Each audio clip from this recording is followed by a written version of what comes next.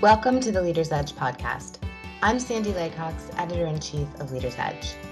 I am here with Joel Kopperud and Blaire Bartlett, government affairs team for the council. We are on the eve of some very exciting events and also some more interesting ones. We've got a pending government shutdown potential, which we'll talk about shortly, as well as the council's insurance leadership forum about to take place in Colorado Springs. So let's get right into the political update. Joel, Blaire, give us the rundown. There's a lot going on the advocacy agenda. I don't think I have to tell you all that the government right now is probably shut down. If it's not, that would be amazing. But we don't need to go through the politics of a government shutdown because it is changing by the hour. I think the real question is, what is the end game to this?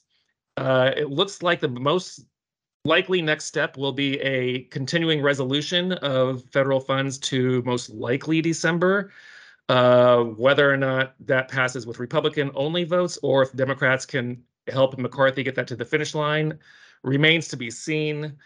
And will McCarthy be able to remain Speaker at that point? Everyone said in January when he got the gavel after 15 tough votes that, he only has to do two things. He has to raise the debt ceiling and fund the government. And we all knew that was going to be a tough hill to climb, considering he's got a very small margin in the House. He can only afford to lose 4 votes. And he barely lifted the debt ceiling. He didn't increase the debt ceiling by a certain number. We just crossed $33 trillion in debt this month. So he didn't increase it to a specific level. He increased it to a date. So he extended it to the end of January 2025, kicking the ball to the next president and the next Congress to deal with that.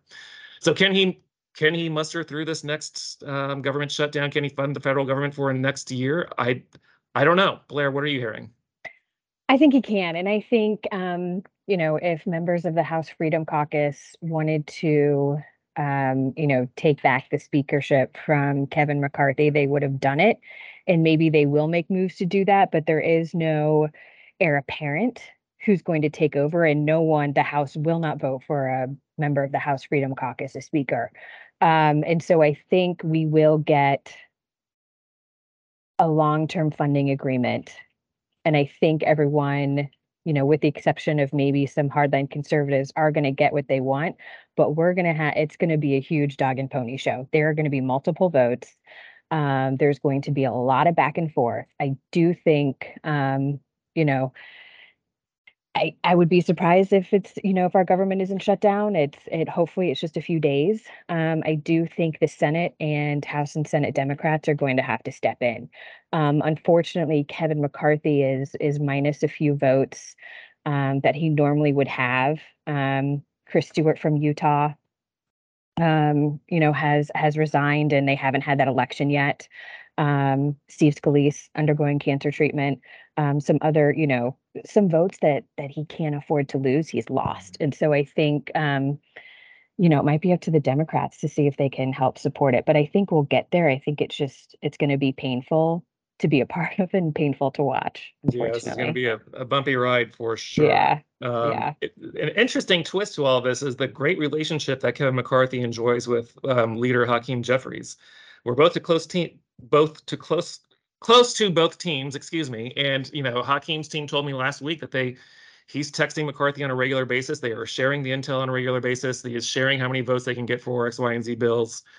So they are working together with a full-on respect of their internal struggles and the politics that they have to deal with within their caucus. But we always like to showcase the bipartisan relationships that actually do exist, that don't make it through the headlines. And they won't see eye to eye on very many policies, but they do want to get things done for the country, and they are working well together, which is fascinating. And we know that Leader Jeffries is working with moderate Republicans via the Problem Solvers Caucus to see if there is a path forward on a CR that they could bypass Freedom Caucus members. And that's the scenario that Blaire's talking about, where, can he hold on to the gavel after that?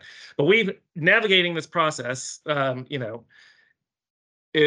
it's on us to manage these politics, to see our parochial issues to the end goal. And we've made a lot of headway. and our top legislative priority. And per the clear directives of our benefits executives, blessed by our big board, the council's board, our top legislative priority is to focus on reining in healthcare costs for your clients, and doing so by specifically looking at the role of pharmacy benefit managers and the role they play in pricing prescription drugs. And we've been advocating for several years now that they should be just as transparent with their revenue streams as brokers are. We actually got legislation to require that in 2020. The language is somewhat ambiguous. PBMs have said they don't have to comply with that language, so they're not. DOL is not pushing the issue. So we're advocating to get clarifying language in current PBM legislation that says, no, you do actually have to comply and be transparent with your revenue streams.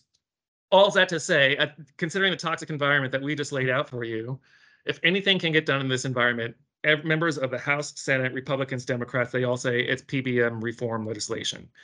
So we've been fortunate to get our language in the House and Senate bills. We actually prefer the Senate language over the House language, but they both require PBMs to be transparent with their revenue streams.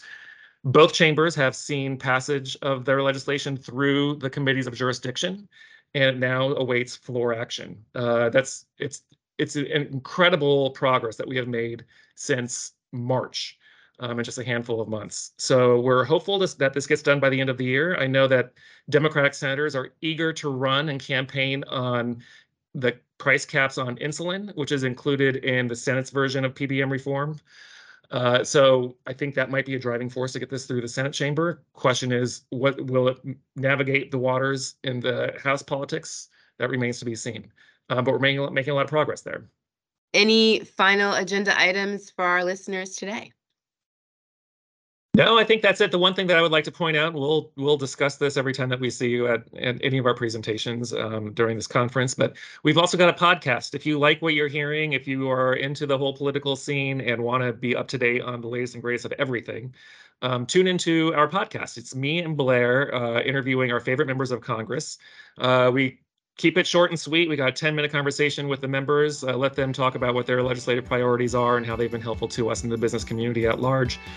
And then we'll do a little brief update on what our legislative issues are at that moment. And we aim to do monthly reporting, but if you're into that, we go on leadersedge.com, find the link for our podcast, and listen in.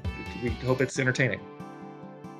That was Blaire Bartlett and Joel Kopperud, the Council's Government Affairs team, giving us the latest on the government shutdown and all things politics. Thanks for listening. Tune in to more Leaders Edge podcasts at leadersedge.com.